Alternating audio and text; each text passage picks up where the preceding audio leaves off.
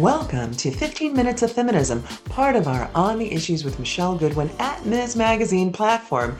As you know, we report, rebel, and tell it just like it is. And we're gearing up for a new school year, and there are real questions about what children are going to confront in terms of violence in the wake of Uvalde, in the wake of Buffalo, in the wake of Indianapolis. We could go all across the country and name spaces where people are scared. They're terrified about the possibility of their children, their family members confronting gun violence. And really, it's beyond just that, isn't it? And this is exactly what Jackson Katz is going to talk with us about. Dr. Katz is an educator, author, lecturer, friend to us at Ms. Magazine, and a social theorist who is internationally renowned for his pioneering scholarship and activism on issues of gender, race, and violence. He has long been a major figure and thought leader in the growing global movement of men working to promote gender equality and prevent gender violence. I couldn't be more pleased to have him on this episode. It's such a pleasure to have you back with me on the show, Jackson. Thank you so much for joining us as we are thinking about back to school at a time in which there is just such toxic masculinity that we've seen the Uvalde shooting. We've seen that in so many instances in Buffalo, across the country, right? We could just name state by state, city by city. But parents are sending their kids back to school with protective armor in their backpacks.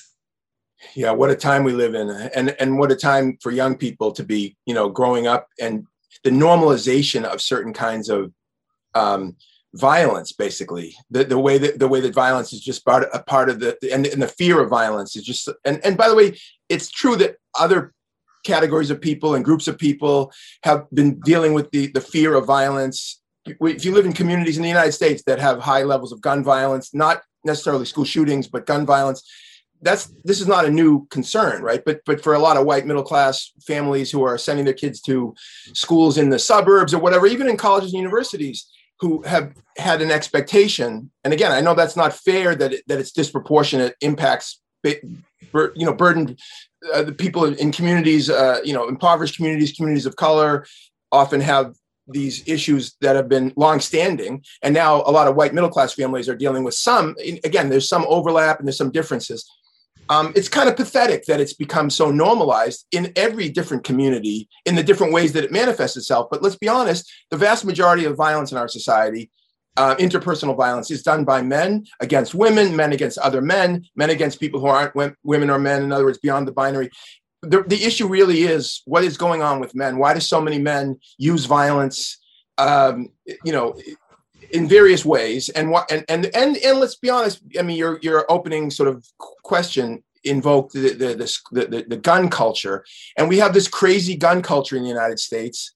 And the carnage, the millions of people literally who have been both either murdered or injured over the past 40 or 50 years is just astounding. And it's astounding how normalized it's become.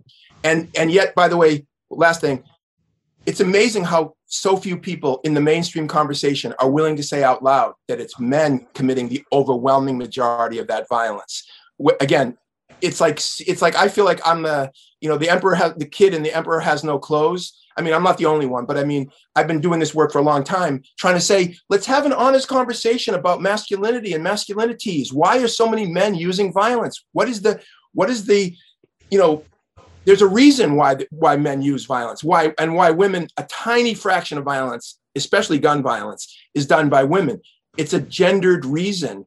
And feminist theorists and activists and others have been talking about this for decades, but getting into the mainstream conversation has been an incredible uphill climb. So I'm wondering about why that is, and I'm going to get to that question. I really appreciate this opening. So what is toxic masculinity? Because some people might be saying, well, that just sounds like hating men, this toxic masculinity stuff. So help our listeners and others understand what you mean by toxic masculinity. Well, to be honest with you, Michelle, I don't use the term toxic masculinity. I mean, Okay. I'll answer your question, and I think it's Okay. an important conversation.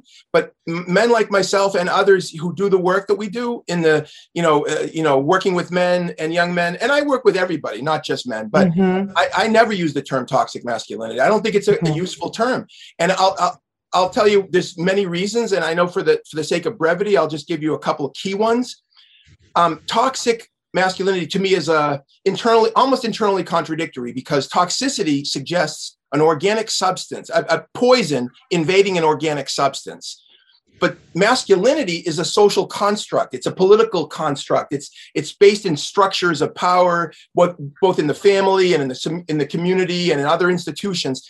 And so, thinking about an organic agent on the one side, or excuse me, a toxic poison agent on the one side and a social construct on the other, those are two different things. And the other thing is, when we use the word toxic masculinity, people often think of the individual, his toxic masculinity. There's something wrong with his wiring. He's an abusive guy, or his behavior, his characteristics are somehow problematic. My argument is this is not about individual pathology. This is a structural problem. It's like saying racism is an individual, toxic racism. It's like racism is a structural problem. Individuals manifest that, and they should be held accountable for their behavior, just like men are individually representative of a larger systemic force, but they should be held accountable for their individual behavior. And so that's one of the reasons why I have a problem with the word toxic masculinity. And the other is just that I do think it's a shutdown word. I think a lot of men hear the word as a criticism of their very essence, of their quote unquote manhood. And you could say, well, that's not true. We're just talking about the bad behavior. But I think if the goal is bringing men into the conversation, as Loretta Ross says, calling them in rather than calling them out. Yeah, she's been doing real work in that space, saying that we need to revisit the whole cancellation culture. Yes. But so if you don't want men to shut down, if you want them to be part of the engaged in the conversation, beginning with a term that is somewhat alienating to a lot of men, doesn't work. By the way, the men who are not, the men who are comfortable with the term toxic masculinity, generally speaking, are already there in a sense. I mean, in other words, they're already Mm-hmm. supportive of the general feminist understanding of the world and gender justice and fairness. They're not the problem. I mean, I'm not saying that everybody, including myself, has got it all figured out and is in any way perfect. I'm just saying, if we want to expand, the scope of our ideas and the reach of our ideas, we have to be reaching Then lots of men. language really matters. All That right, does. so then with that, then what do you think then, as the term is used, what are people trying to say by using that term, and then why substantively haven't these issues been covered in mainstream media? Right. I mean, I think what people really generally refer to when they say toxic masculinity is abusive behavior of some kind. Hmm. Whether it's sexual entitlement or aggressive behavior or violence when it's uncalled for, or performative violence or dominance. It could be everything from mansplaining to shooting up a school, but it's generally speaking referred to as bad behavior that is engagement in by men or young men that is in some way connected to a gendered understanding of manhood. I think one of the reasons for the resistance to talking honestly about men and violence is it's similar to white people not being resistant to talking about racism. It's like, it's not me. Oh, yes, I see it's a problem, but I'm a good person and I'm not racist and I don't act in racist ways. And I think a lot of men get defensive, just like a lot of white people get defensive around discussions about racism, because we're talking about larger systemic forces rather than just individual failings. So you're really one of the leading experts in the world studying in this space. And, I'm wondering then how people come to understand its reach, because you're right. Some people may reduce this to it's the one-off. It's the one individual who was upset that his girlfriend dumped him or said goodbye, and then he shot a few people. Or it is the one guy who's upset about something and then shoots people at a grocery store in Buffalo. But you're suggesting that really this is something deeper? It's been part of a culture. It's been part of the kind of sociology of how we've grown up as a country. So you're basically suggesting that it's almost everywhere. Is that right? Like in government, what's the reach? I mean, is it just the lay people, or would you say that this kind of culture that we have extends broadly, even in the institutions that are supposed to protect us from perhaps things like this? Yeah, I mean, it's everything.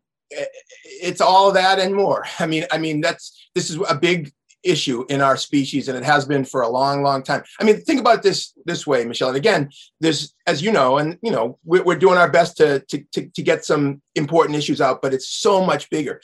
I would say violence is not an end unto itself. It's a means to an end. People use violence for a reason. They're trying to get something. They're trying to perform a certain kind of manhood, if you will. They're trying to gain or maintain control in a relationship. In some cases, they're resisting the imposition of violence against them or control against them. So they're reactively using violence. But violence always has to be understood as a means to an end. The question becomes then, why are so many men and young men feeling like they need to use violence to get something? What are they trying Yes, to get? why? Why? What are they trying to get? Well, in a large part of the equation, again, I'm not totalizing this, but it's respect. If they want to feel like they're being validated as men, they're being successful as men, and if they can't get what they want through nonviolent means, they're going to take it through violent means. And by the way, this is true of interpersonal relationships. When men are in a heterosexual relationship, are abusive to their wife or their girlfriend, it's often, if not always, about using violence to get something from her, to gain compliance, to punish her for transgressing against his authority. It's not just comes out of nowhere. This is, by the way, very similar to the insurrection. It's like these are. I was just thinking about Yes, that, Jackson. This is January 6th. I'm that's right. imagining it as you're speaking. That's right. They could the right wing, and largely white, but not exclusively, but overwhelmingly men, but not exclusively, white men who couldn't get what they wanted, which is the reelection of Donald Trump through democratic means. They're going to take it by force, which is, by the way, this is all happening. So at the micro level in relationships, at the macro level in politics. I Oh mean, my gosh, this is really chilling. But you're right, because that was what was coming to mind for me. And it's even in the backdrop of discourse today already being queued up about the investigation of the former president, about the search of Mar-a-Lago. So much. Look, this is part of our 15 minutes of feminism platform, and I could go on for hours with you on this. But do want to turn back to, before I let you go, I want to turn back to this question about what are parents to do in light of this culture.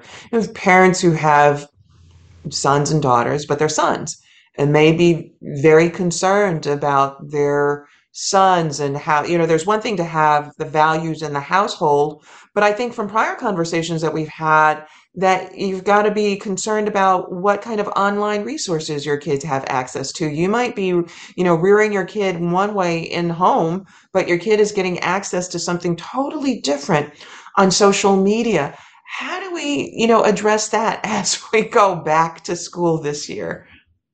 oh my goodness. I mean, it's a great question, and I have a son in college. I mean, wow. How do you summarize this? Let me put it this way. I think we need to redefine strength in men. Okay, so I think a big part of what a lot of young men want is to be strong or to be seen as strong, and yet all the models, many of the models that they hear of quote unquote masculine strength are these cartoonish ideas of strength that do not meet the moment in the 21st century. They're, to say the least, they cause huge problems in terms of heterosexual men's interaction with women, because a lot of these women want to be treated with respect and dignity, and yet, for obvious reasons, and yet a lot of men are hearing from the Andrew Tates of the world and other influencers on social media, as well as the former president and his followers politically and otherwise. They hear that being a man means you're powerful physically, you don't take stuff from anybody. You never back down when you're in a fight or in an argument. It's like all these really cartoonish and I would argue self-defeating ways of thinking about manhood. If parents can help their sons think about being strong is not just about physical strength. It's about moral courage. It's about taking risks. It's about speaking up when you see injustice. And even if people in the moment criticize you, like your friends at a party and they're doing something that you think is uncool, and you figure out a way to say, that's not cool, we shouldn't be doing this. That's an exhibition of your strength and your character. It's not about weakness, even if in the moment it might cause some awkward interaction with your fellow men. Can I also say one other thing, Michelle? Yes. Before our time? Yes. Okay. Yes. We need more men who have the guts to speak out about abortion rights and about the threats, not just the threats, the actual diminution of women, especially women's basic fundamental bodily autonomy. And there's an awful lot of men who agree that it's wrong and that the country's going backwards. But I think those men have to find a stronger voice. And I know that a lot of men are filled with anxiety about that, which I appreciate, because it is women's leadership that is, in the multiracial, multi-ethnic sense, that is driving, the reproductive justice movement. But men have an incredibly important role to play, both personally and politically. And I think that we need to get over, some of us have to get over our anxieties and just start speaking up, because we need more men in the public conversation, not just in private, supporting women and others who can get pregnant. We need more men publicly saying, this is not okay. We are going to stand with these women, and we're going to stand with our brothers as well, and say this is fundamental issues of justice and fairness and equality, and we're not going back, and we're not going to allow women to just stand alone in struggling with that issue or any number of other issues. So I would say to men, especially men who are influential, whether in their families, but in their communities, in their workplaces, we need more leadership from men. We need more adult men's leadership. And if we want to have boys and young men who are rising to the occasion of the 21st century, we need adult men who are modeling that for those boys, because it's the pressure on young guys, like high school students and college students. They're in adolescence and late adolescence, and the intense pressure on them to conform can be overwhelming. And it eases their burden a little bit if they see powerful adult men saying this and modeling it for the young men. Well, with that, Jackson, I want to thank you for joining us for this episode of 15 Minutes of Feminism, counted in our own feminist time. And I am so hopeful that you are going to come back and join us again. I really enjoy being in conversation with you. And likewise, Michelle, I love your activism and it's an honor and pleasure to be in dialogue with you. Thank you. Yes, and listeners, that's it for today's episode of 15 Minutes of Feminism, part of our On the Issues with Michelle Goodwin at Ms. Magazine platform. And I want to thank my guest, Dr. Jackson Katz, for joining us for a very critical, important, urgent conversation about matters involving male violence, systemic male violence, what many people are describing as toxic masculinity, but which he urges us to rethink. And I want to thank you, our listeners. I thank you for tuning in for the full story, and we hope that you'll join us again for our next episode, where we'll be reporting, rebelling, and telling it just like it is. And for more information about what we discussed today, head to MsMagazine.com and be sure to subscribe. And if you believe, as we do, that women's voices matter, that equality for all persons cannot be delayed, and that rebuilding America and being unbought and unbossed and reclaiming our time are important, then be sure to rate, review, and subscribe to On the Issues with Michelle Goodwin at Ms. Magazine in Apple Podcasts, Spotify, iHeartRadio, Google Podcasts, Stitcher, wherever it is that you receive your podcast. We are ad-free and reader-supported. Help us reach new listeners by bringing this hard-hitting content in which you've come to expect and rely upon by subscribing. Let us know what you think about our show, and please support independent feminist media. Look for us at MsMagazine.com for new content and special episode updates. And if you want to reach us, please do so. Email us at ontheissues@MsMagazine.com, and we do read our mail. This has been your host, Michelle Goodwin, reporting, rebelling, and telling it just like it is. On the Issues with Michelle Goodwin is a Ms. Magazine joint production. Michelle Goodwin and Kathy Spiller are our executive producers. Our producers for this episode are Roxy Zoll, Oliver Hogg, and joining us now, Allison Whelan. and as well our new social media content producer, Sophia Panagrahi. The creative vision behind our work includes art and design by Brandy Phipps, editing by Will Alvarez and Natalie Holland, and music by Chris J. Lee.